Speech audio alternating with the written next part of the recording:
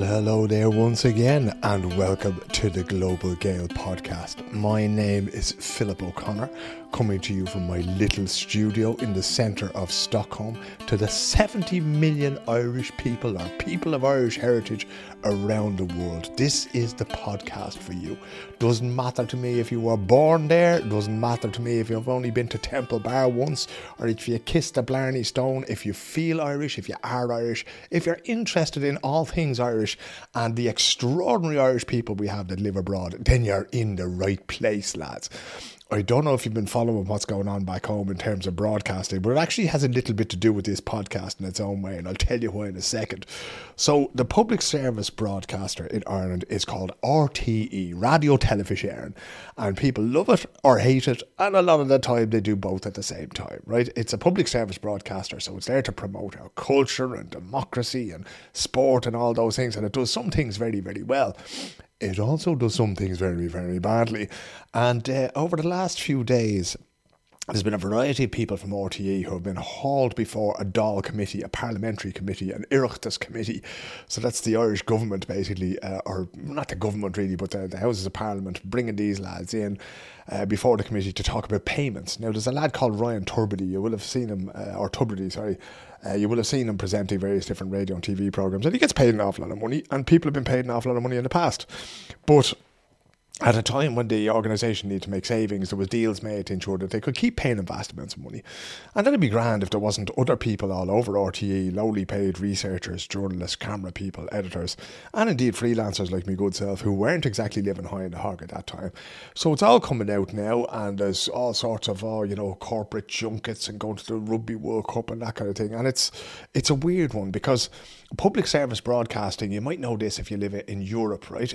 But there's very little or no advertising on public service broadcasters in Scandinavia or on the BBC. You'll never get an ad break in a BBC programme on BBC One or BBC Radio 5.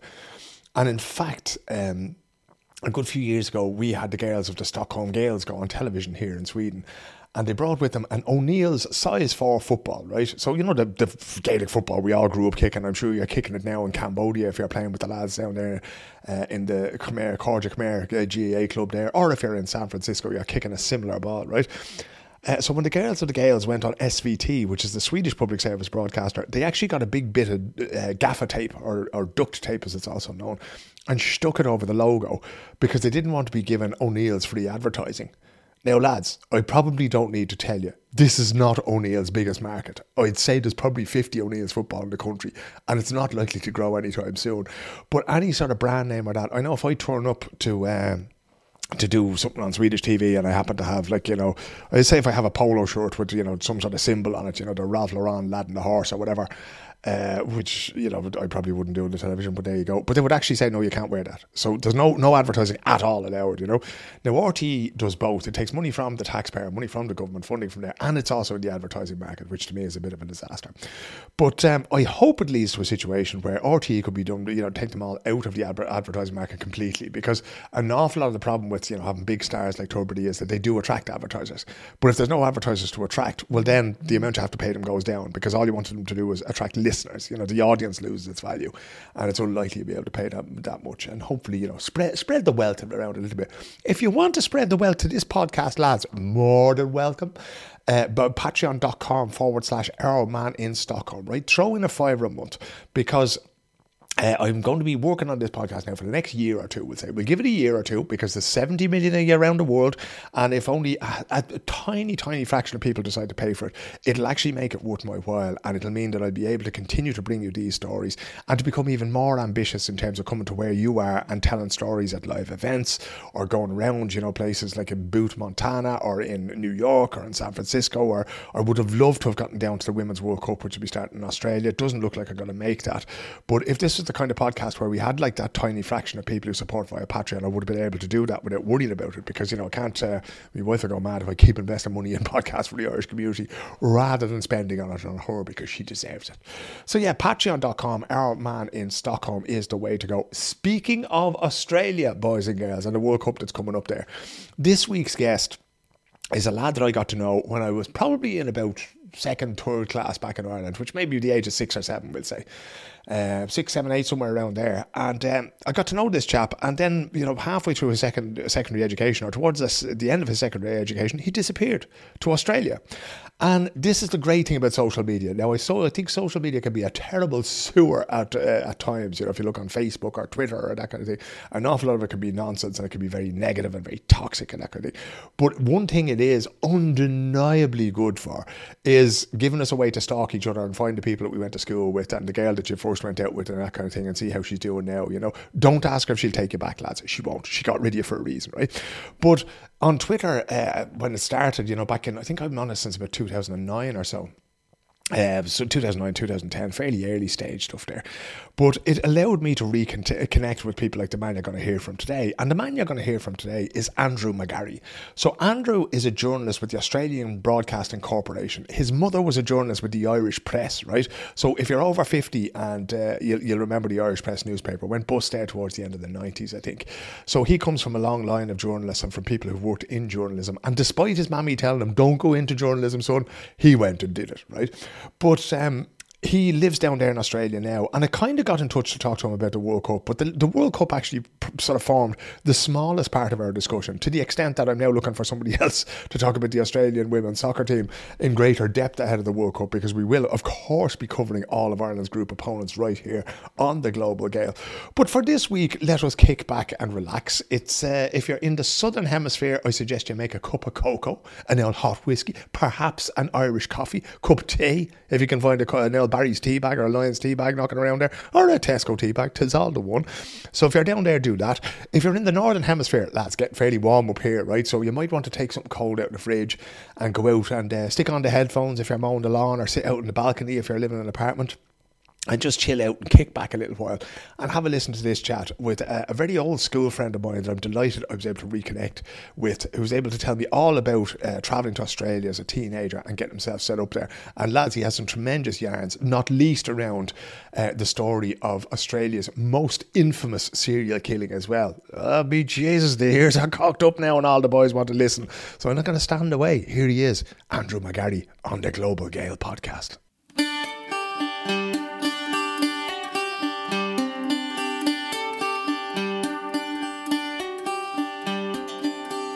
In my lifetime of knowing you, you've had two different accents, right? Because one was when you were a kid who'd come up from Longford, and then later on in life you have an Australian accent. So could you just maybe go back a little bit over your story about how you moved to Dublin as a very young child, and we'll start there. I vehemently deny I have an Australian accent. Thank you very much. Okay, so I grew up in Longford town, and my mum was a journo, so, hasn't fallen far from the tree. I went up, she got a job in Dublin when I was about 7 or 8, and I went up to join her there. She was working on the Irish press and the evening press, as was. And then things started to get a bit hairy for the paper, and she started looking around and thought Australia looks like a good bet rather than waiting around here. And sure enough, a couple of years after we left in 1988, so I was 15, 16, and a couple of years later, I think the press group folded. So she was bang on, being in the media is an interesting live wire act, as you well know. So I had finished fourth year in the Irish terms, year 10 in Australian terms, in high school, and then we came to Australia, and I was all set for 2 months summer holidays on the beaches in Sydney, and unfortunately the Australian school year is arse about, so I was back into school within a couple of weeks, and I was not a happy camper. What an introduction to Australian society, all the same. Oh no, hang on. We had to go a quick step back. I nearly didn't survive getting out of the airport it was a torrential rain in Sydney the night we landed, and we dumped most of our bags at the airport, and then got in a cab to go to Manly in Sydney, where we were staying for the night. And I say, driving rain, we got this long cab to get all our stuff in, and Mum got in the front passenger side, and I got in the seat behind the driver. He heard her door shut and thought that was good enough for him, and started off with me half in, half out. Luckily, my mum has a exceedingly sharp scream when it needs me, and he came to a sudden stop. Otherwise, I might have been hop along Cassidy, as they say over here. It's not the greatest welcome I've ever heard to a new country, mate. No, it was interesting. But so I ended up in school here in Sydney, and was lucky enough to have was given a buddy by the form master, and I got accepted into his friendship group, and they're still my closest mates in Australia 35 years later. So Jesus, that's pretty good all the same. You just sort of wander into a ready-made bunch of lads, and they go, okay, right, here you go, Andrew, you're with these boys now, and they looked after you. They had no problem. Yeah, no. Well, I mean, they gave me shit, of course, but it was. It wasn't them I really had to look out for. It was just the general vibe of the place, and hence the accent, if you will, that you think you hear, and that I deny. It's very mild. It's very mild. I have to say. The most common thing said to me in my first 18 months in Australia was, "What's 29 plus 4, Paddy?" 33. Yeah, thank you very much. I'm not going to say it. And then the second most common thing said to me in my time at school there was,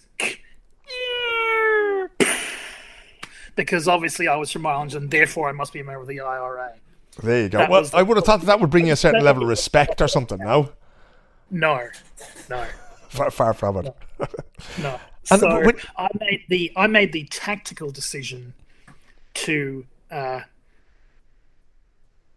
flatten out the accent and try and fit in a little bit more. My mum, who was, I don't know, she was 35 or so when she arrived, she still sounds like she walked off the plane.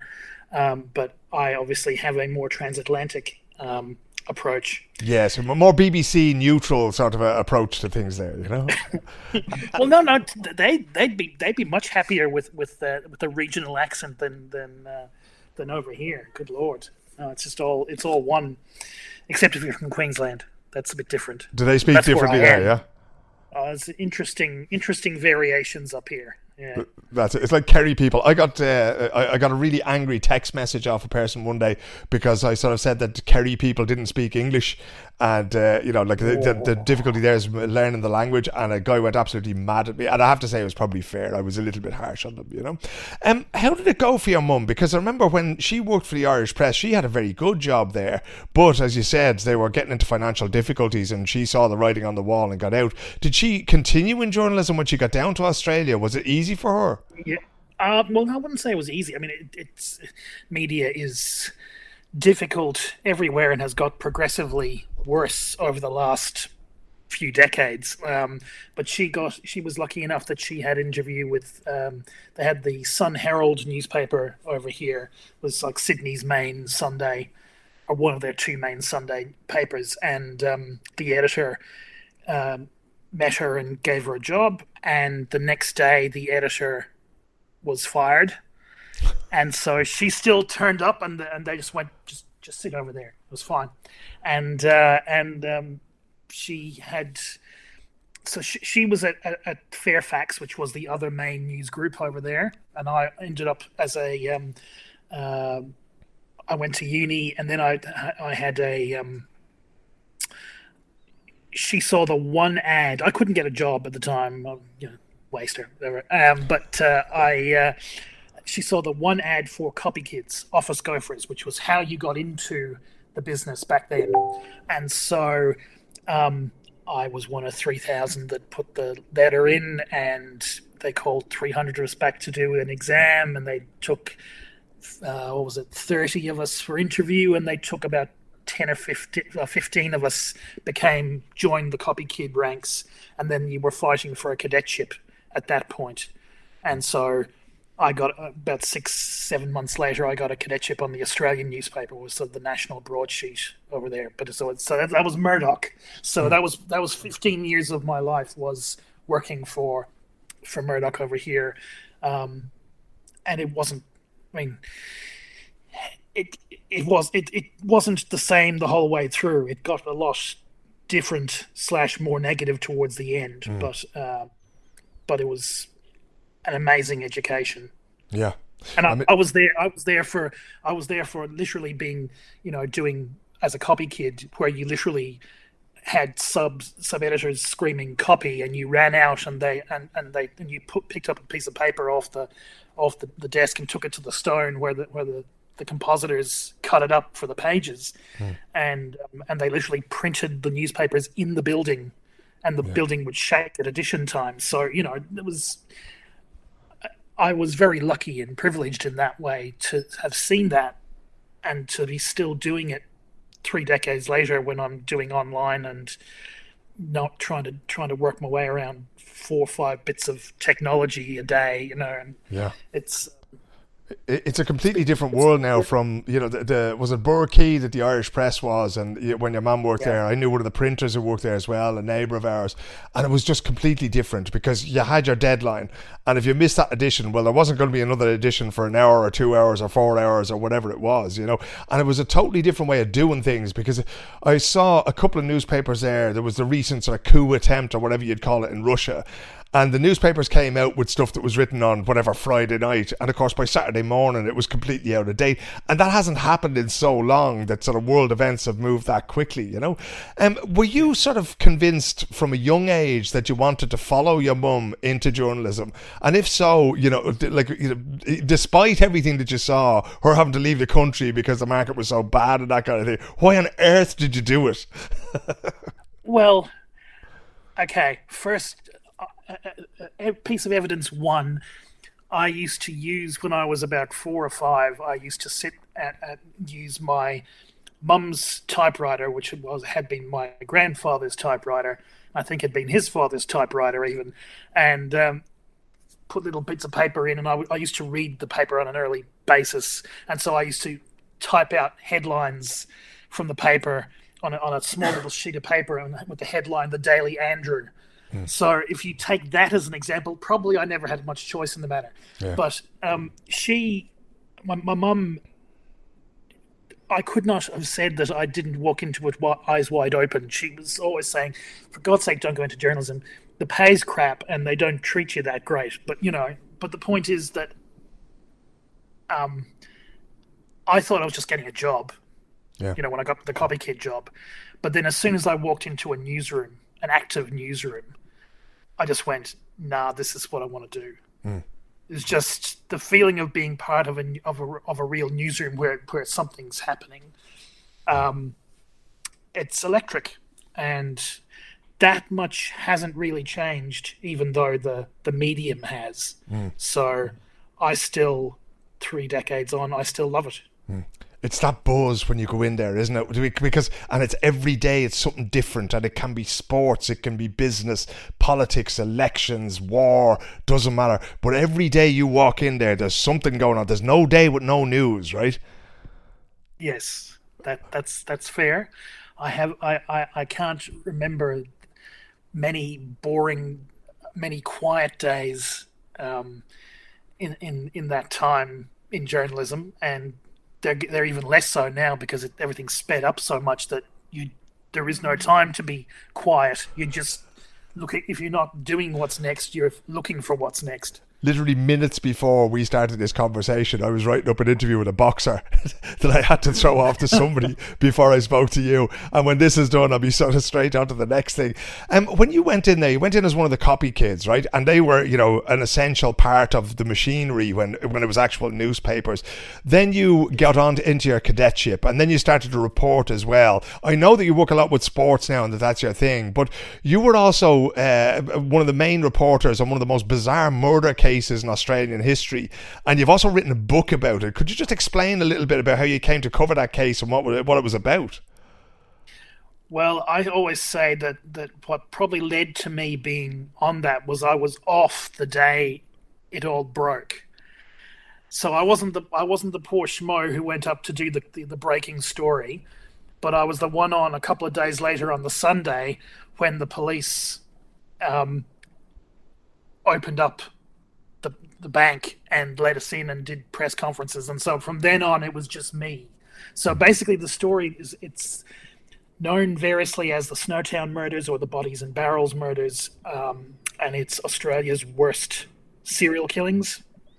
There were 12 bodies, 11 confirmed murders. They couldn't agree on a 12th in all the trials.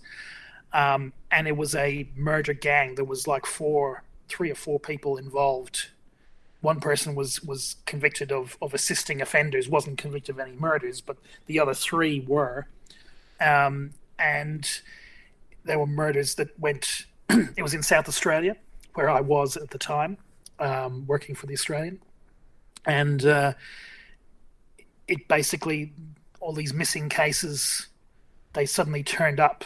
The police went to a disused bank in Snowtown, which is this tiny little town in the middle of nowhere, about 2.5 hours out of Adelaide. And they finally they knew they were looking for something, and they went in there and they found all these barrels with human remains in them. And they had to work. It took a while to work out how many bodies were there. And there was also 2 more buried in the backyard of a suburban house in the northern suburbs. And then there were 2 other bodies that were found separate in different incidents. So I think I worked out that I spent between the main trial took 11 months, and that was the longest criminal trial in South Australian history. But all the appeals and the retrials and the bits and pieces there, I've figured out that I spent at least the equivalent of Monday to Friday, 9 to 5 for 2 years of my life, just on that one case. And then on top of that, there was the writing the book, and then doing working on documentaries on it, and there was a movie made about it, which they just used my book. I had no hand in the script, but it's been 20 odd years. I mean, it was May 1999 that everything blew up, everything was discovered. And I'm still getting calls about it now. Yeah. And all I can say one thing: take note of high school English, because I had a particularly volatile relationship with high school English and my high school teacher in Australia. We used to clash on stuff, and he used to be, pounding out poetry and all these different books and things that I used to thought were crap.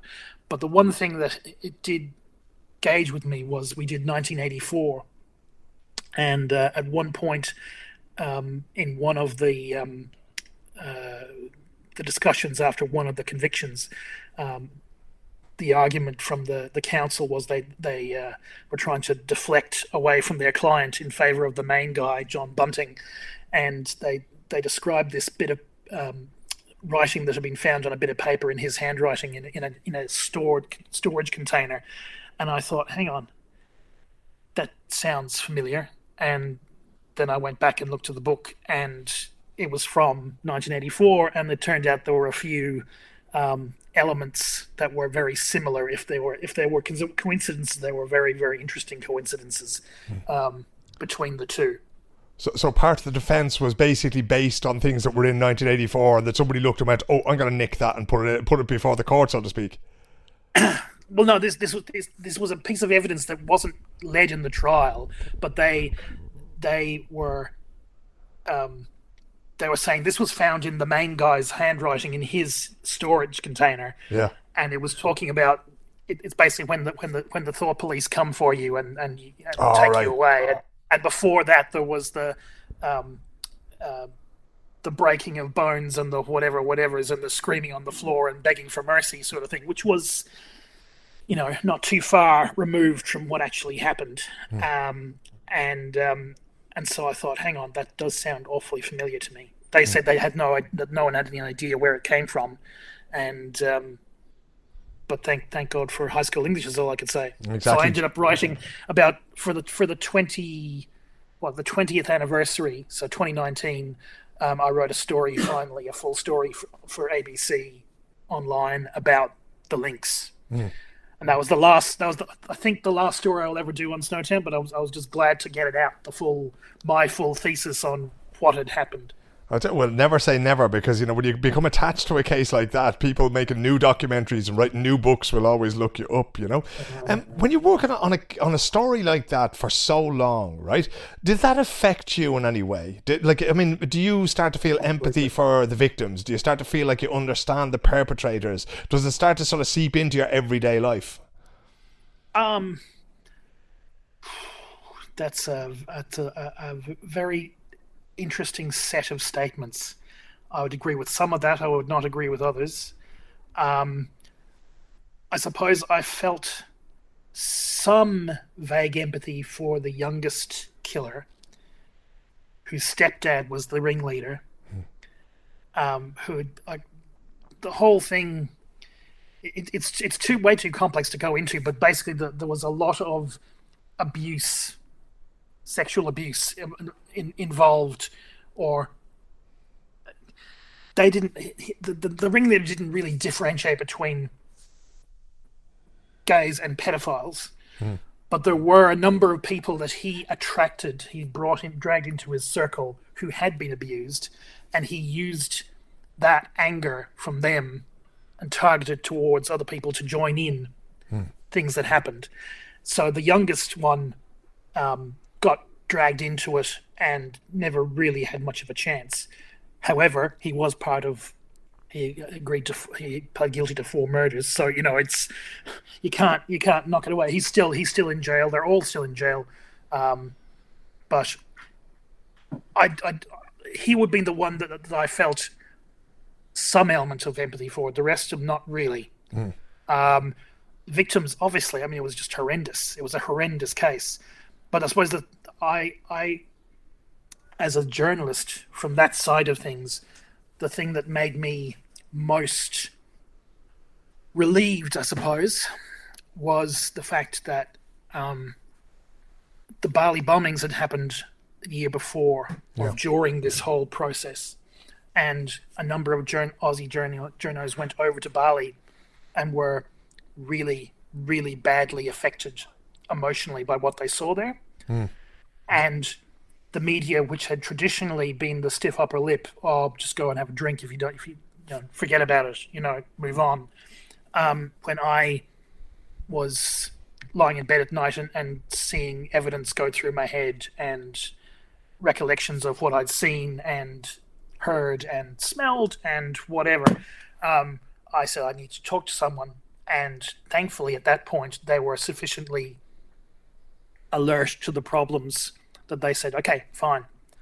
Didn't argue. I saw a counsellor. It helped. But it's anyone who does that sort of a job, anyone who does court reporting, either officially for the court or as a reporter or a media person or a police person. I mean, most of the Snowtown detectives left the force on what do you call it? Trauma leave, essentially. Were just they'd had enough. That those sort of things stay with you. So thankfully, I have to think about it now. There was a time when I just had it just instantly recall the slightest detail about it. Now I have to think about it, and that's I think a much better place to be. Yeah, well, I mean, it's nice that it sort of doesn't haunt you day to day, because there's certain things when I think back on them, and I think of there was a guy who drove a truck into a department store here in Sweden, and I remember going through the pictures that was being sent from eyewitnesses and video that was sent. As actually one professional photographer who videoed what happened, and there was a child killed in the incident, and like now it's kind of receded a little bit in the memory, but when I pull it out there, it's still there. It doesn't get any less horrible as time goes on. To change tack, you were always a huge sports fan and a huge fan of Liverpool Football Club, for your sins. Yes. And now am I right in saying that you're working pretty much only with sport for ABC, the odd Snowtown thing, on the 20th anniversary aside?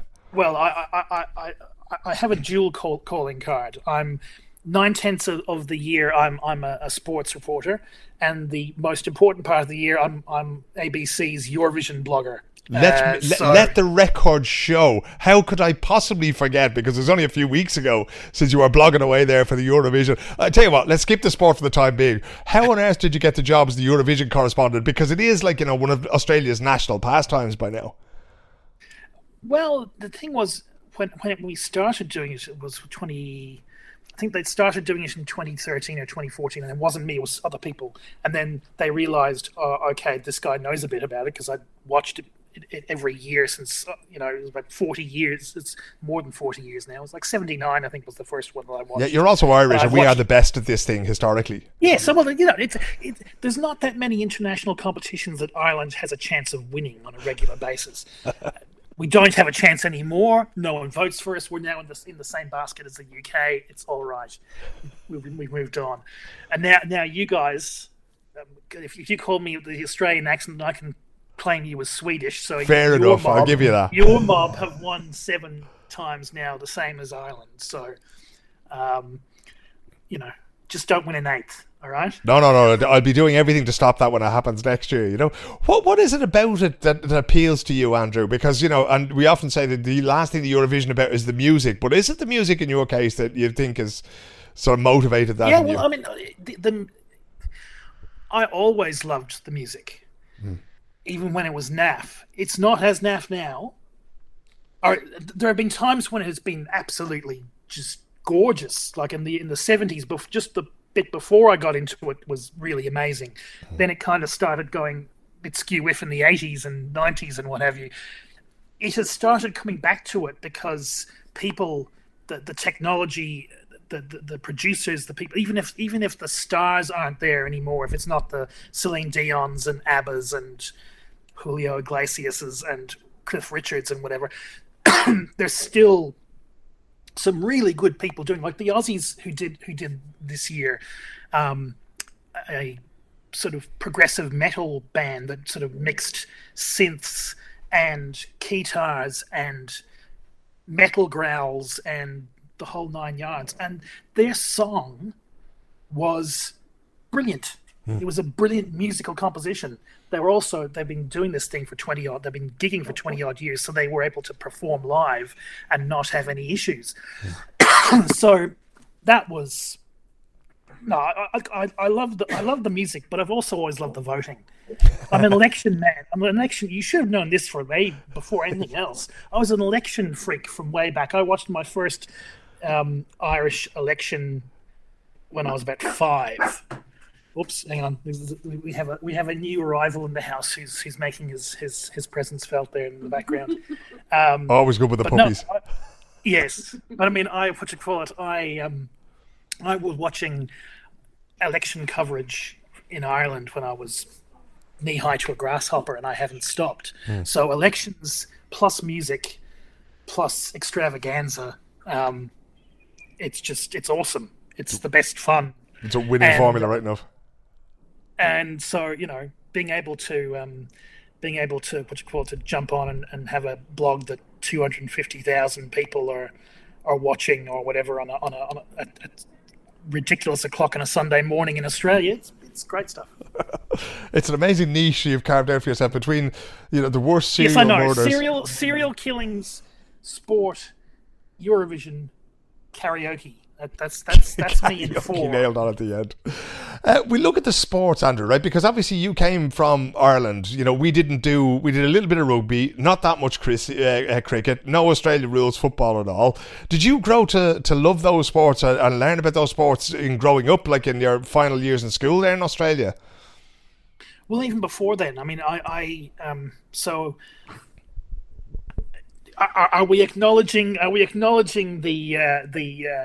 the old school tie here that we both went to school together? But oh yes, that was in primary school. Yeah. In secondary school, I went to Belvedere in town, and that's where I learned cricket.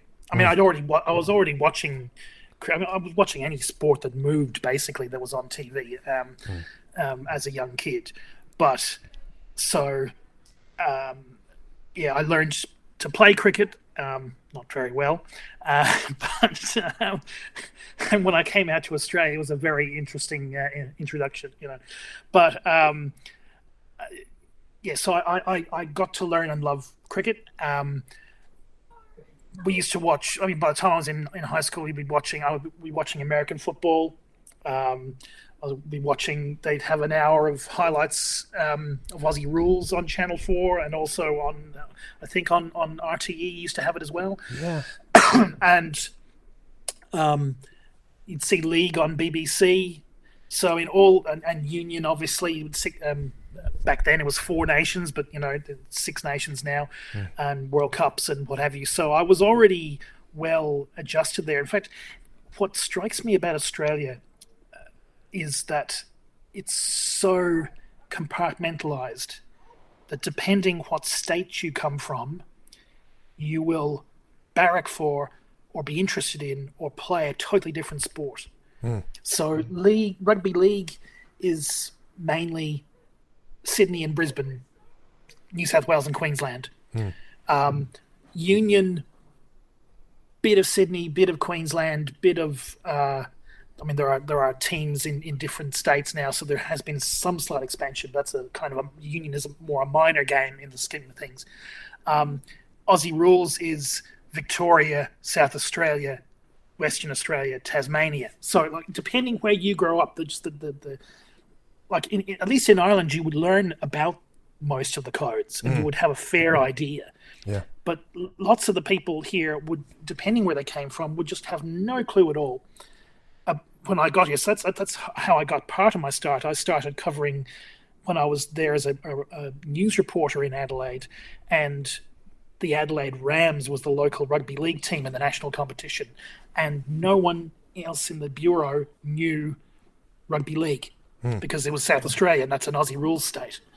So I got to cover it, and that was part of how I slowly got my way into sport. I mean, then obviously I covered the Olympics and the Paralympics in Sydney, and then later was made a specific sports reporter for the Oz, and then later on down the track a dedicated sports reporter for ABC. But it takes a while. I think I'm glad I had a well-rounded sporting knowledge that was more than just 1 or 2 sports. Yeah, was that really afford to do that these days.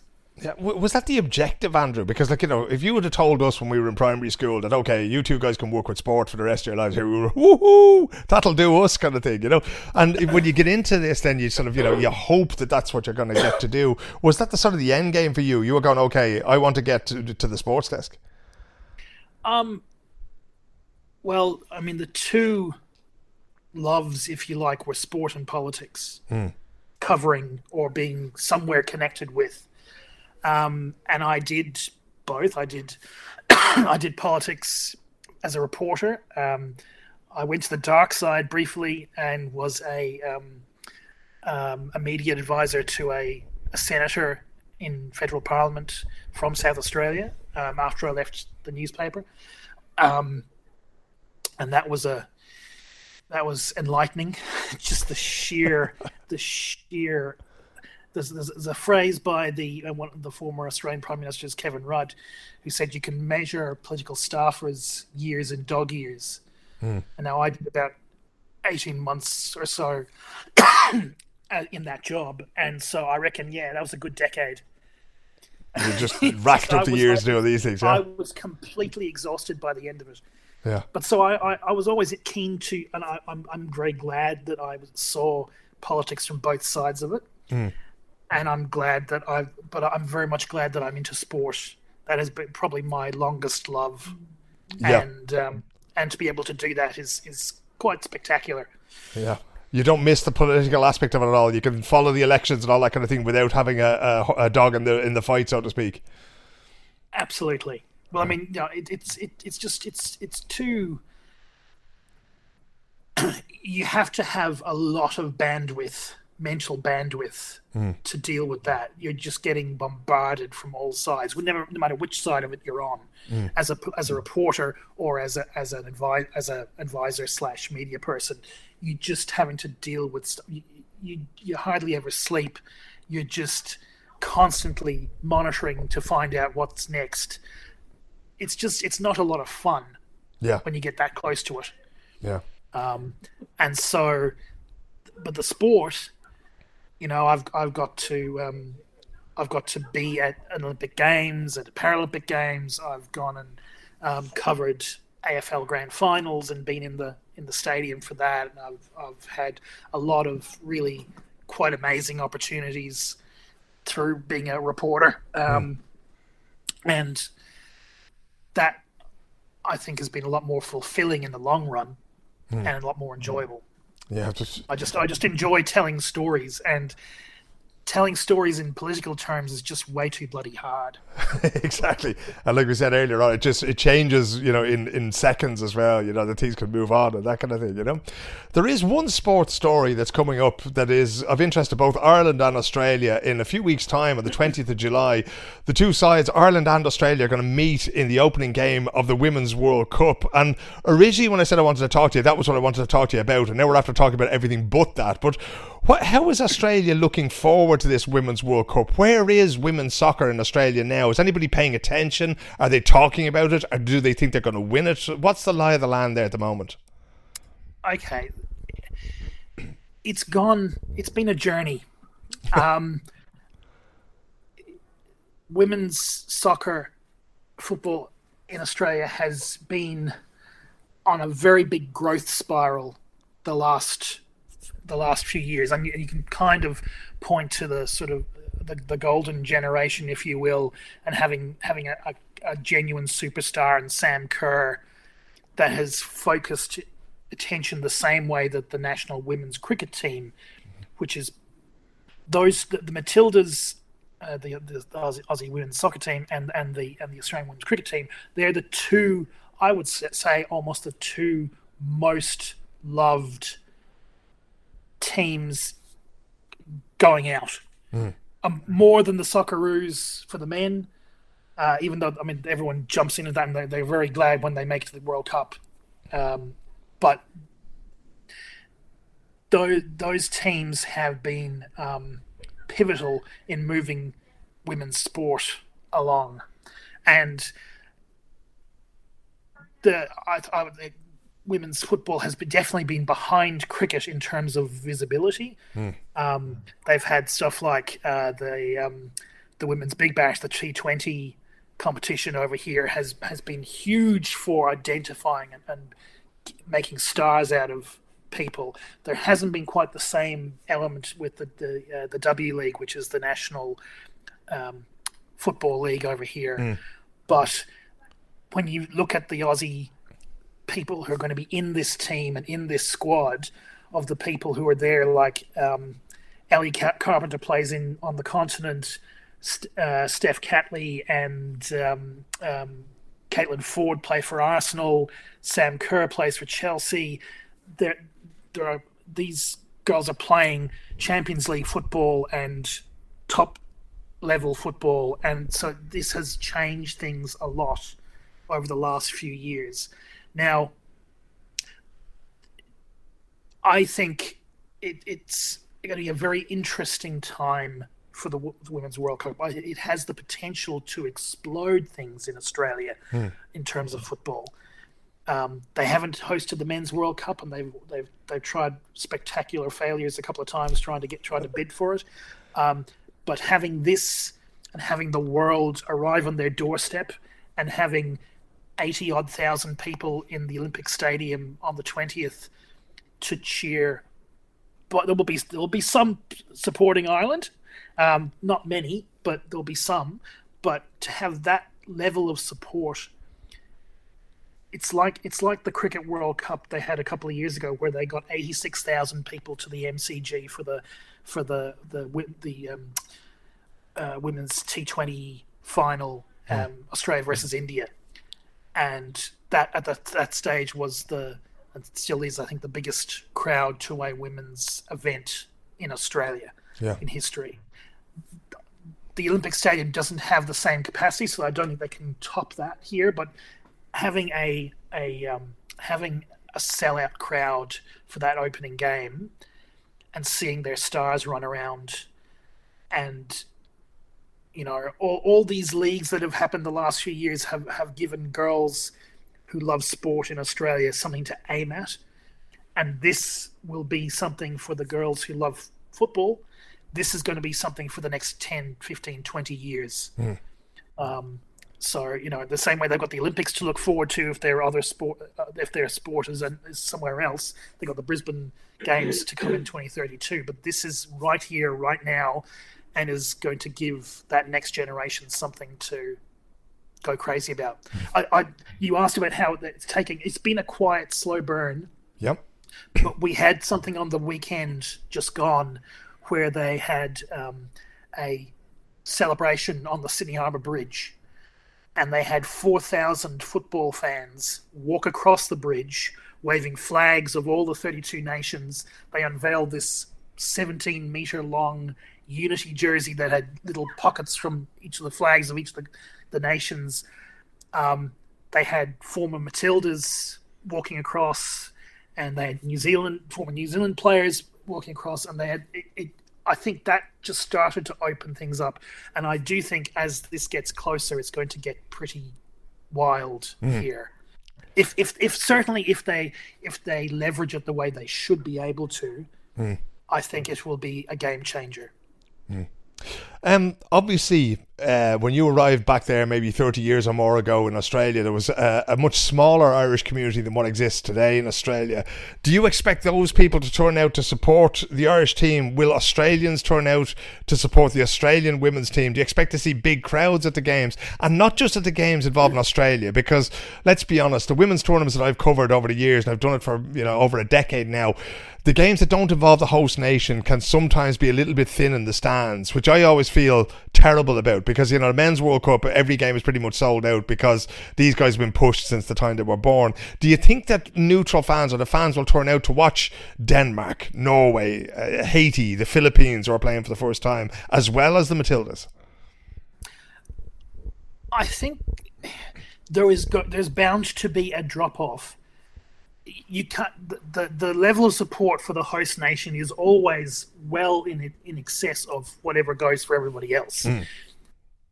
For games that don't involve Australia but involve the US, that involve Sweden, that involve Japan, these are what you might have seen in recent years be traditional rivals of Australia, and they. And certainly the Poms, the English, when I think games involving them will have a fairly solid support level. And what you've got to remember is that Australia, in the same way as the States, has so many pockets of national groups. Yeah. That there is an existing community for these people, and for most of these teams. Some will be smaller than others, but I think that there will be plenty who will get out to it. I don't know. There'll be. I mean, they've already sold more than 1 million tickets for the whole tournament. That was as of what it was. It was June 9th or something. Infantino said that. I'm sure they haven't even really revved that into gear properly yet. Yeah. So there will be more. I mean, I think you're going to have. I think you're going to have a lot of reasonably full stadiums. You may have, I think there's 3 games that have sold out so far. I think there'll be more before the end of it. So yes, there will be a drop off, but no, I don't know that it's going to be as noticeable as perhaps it was for, say, with the Cricket World Cup that was held here a while back. There was Ireland playing England, and there was 0.5 in the MCG. But then again, why would you hold it at the MCG? Hold it at a smaller ground. I think that's what they're doing here. You've got 4 venues in New Zealand and 4 in Australia, I think it is, or maybe it's more than that. But they will have done their homework and targeted games at particular stadia, where you'll get as many people as you can. A bigger proportion of the crowd will be filled for those games. Yeah. so that hopefully we don't have any, completely empty stadiums for anything. I don't think that'll happen. Yeah. Will you be involved in covering the tournament yourself? Well, everyone will be to a certain extent, but we have a very small team that has to cover everything. And at the moment, we have 3 guys who from tomorrow night will be blogging overnight, ball by ball coverage of the Ashes. That series is going throughout the World Cup, so that's going to be crazy. There's the women's Ashes as well that we will cover. There's the footy that still has to go on and be covered on a daily and weekly basis. We've got the Tour de France and Wimbledon and everything else. So all this normal stuff that we have to deal with, plus the extras, and we still got the Rugby World Cup to come in a couple of months' time. So It's just, when I try and think about the next few months, I start to get a bit hivey, if you know what I mean. It's just it's going to be spectacular. It's going to be great, but I think my role will probably be more doing most of the other stuff to free up the people that we have who are going to be going gangbusters at the actual content. Yep. So it'll be a mix. I'm sure I will be writing a few stories and producing plenty of stories on it, but my focus may be elsewhere, just from my role within the group. It could be worse, Andrew. You could be back in politics, having your dog years there, but at least this way you're going to be involved in sport. I still haven't ruled it. Those years are definitely 1-to-1. They're not 1-to. Exactly, yeah, this is the thing, something new every day. I actually have an accreditation and I have a visa and everything, but I don't have enough work to get to Australia yet. So if anybody at ABC or anywhere else is listening and they want to send me there in the last minute business class flight, I'm open to that kind of thing. But for now, Andrew, it's been brilliant to catch up, and we might actually catch up again during the tournament when the group stages are played and see what the lie of the land is. But for now, thanks very much for talking to me. Great to talk to you, Philip. There you go. That was Andrew McGarry there, from Longford to Dublin to all parts of Australia. His book about the Snowtown murders, which you can find, is called The Snowtown Murders, The Real Story Behind the Bodies in the Barrels Killings. And I was going to play a little clip from one of the films and that kind of thing and see if I could find some sort of little news report to give you it. But it's a little bit on the sort of grisly side. And look at, not everybody's into that kind of thing. So I decided, well, let's not do that. If somebody's interested in going and reading Andrew's book, go ahead and do it. It is an absolutely fascinating book, and the chap has had an absolutely fascinating career. And it's gas when you think back about people that you went to school with and that kind of thing. The two of us are elfless now, or beards and that kind of thing. And I always sort of thought that he would become a journalist. I don't think I thought that I would, but I always thought that he would certainly become a journalist as well, because of, he always loved his mum, and he loved all these things like politics and that kind of thing from a very, very young age. He found them fascinating, and sports as well. And who knows, lads, I might actually yet get down there to the Women's World Cup. I'd love to get down there. As I mentioned just before that interview, the Women's World Cup is coming up in Australia. Ireland are qualified for the first time. My beloved friends from Scandinavia, the Norwegians, the Danes, and the Swedes are there as well. If you do happen to be sitting on a huge media empire that you would like to send me, feel free to get in touch. I have an accreditation, I have a visa. All I need is tens of thousands of euros to be able to make it all the way down there, because it's extremely expensive to get down there. Listen, another thing, there's actually 2 things I wanted to do, right? One is share the podcast. We're trying to build the audience as much as possible. So if you can share the podcast and say, right, share this with your community in Australia, with people there, this might be interesting. People are interested in true crime and the Snowtown murders and that kind of thing. Share it with them as well. And the other is, in the near future, I'm going to be putting out a survey, right? It'll be one of those Survey Monkey, Google Forms things as soon as I find out which one of those things I want to do. And it's going to be about this podcast and the other podcasts that I do, because I need your help in working out where the focus area should be, right? So I'm not going to agree with everybody. I'm not going to do everything that everybody says, but I certainly need a little bit of guidance from you about what you want to hear, about how you would like to support the podcast. Maybe you wouldn't like to support it at all. Maybe you have other ideas around sponsorship or guests, or whether it should be famous people or normal people, or because, we started this on the premise that there's no such thing as an ordinary Irish person abroad. And personally, I'd rather keep it that way. But if you want to hear from some famous people every now and again, sure, Jesus, I'll go ahead and I'll dig them up, So we can certainly do that as well. But I'll be sending that out hopefully in the next few weeks. And from about August onwards then, I'll start to implement some of those things, because I honestly believe, I think I've said this several times in the podcast before, I do believe that this had value. Now, it doesn't have the kind of value that Ryan Tubridy is going to get for his millions or hundreds of thousands of euros a year, right? But I certainly believe that there's a sustainable way of doing this where you guys can keep me in the style to which I've become accustomed, which is basically sleeping in a puddle. But where you can help out and support the show and that kind of thing, and I can keep bringing them to, because I honestly believe that there is a value to doing what we're doing here, And it might be as well that, there's some places that we haven't thought of or that we haven't covered or that kind of thing, and I'd be very much interested in hearing from your perspective of that. So when the L survey comes out, fill it in, lads. I'll make it as short as possible because I have the attention span of a goldfish myself, so I won't make that difficult on you if at all possible. And then share it as much as you can with other people, other Irish people abroad or other people of Irish heritage abroad as well. And that would make my life an awful lot easier. It'll certainly give me an old sort of pointer as to what direction I should be going. I shall let ye all go for this week. Remember, if you are one of the extraordinary Irish people living abroad, or an extraordinary Irish person or person of Irish heritage living abroad, get in touch, right? I've loads of people for the sister podcast Irish in Sweden. They're all recorded. I've half the summer ready to go there.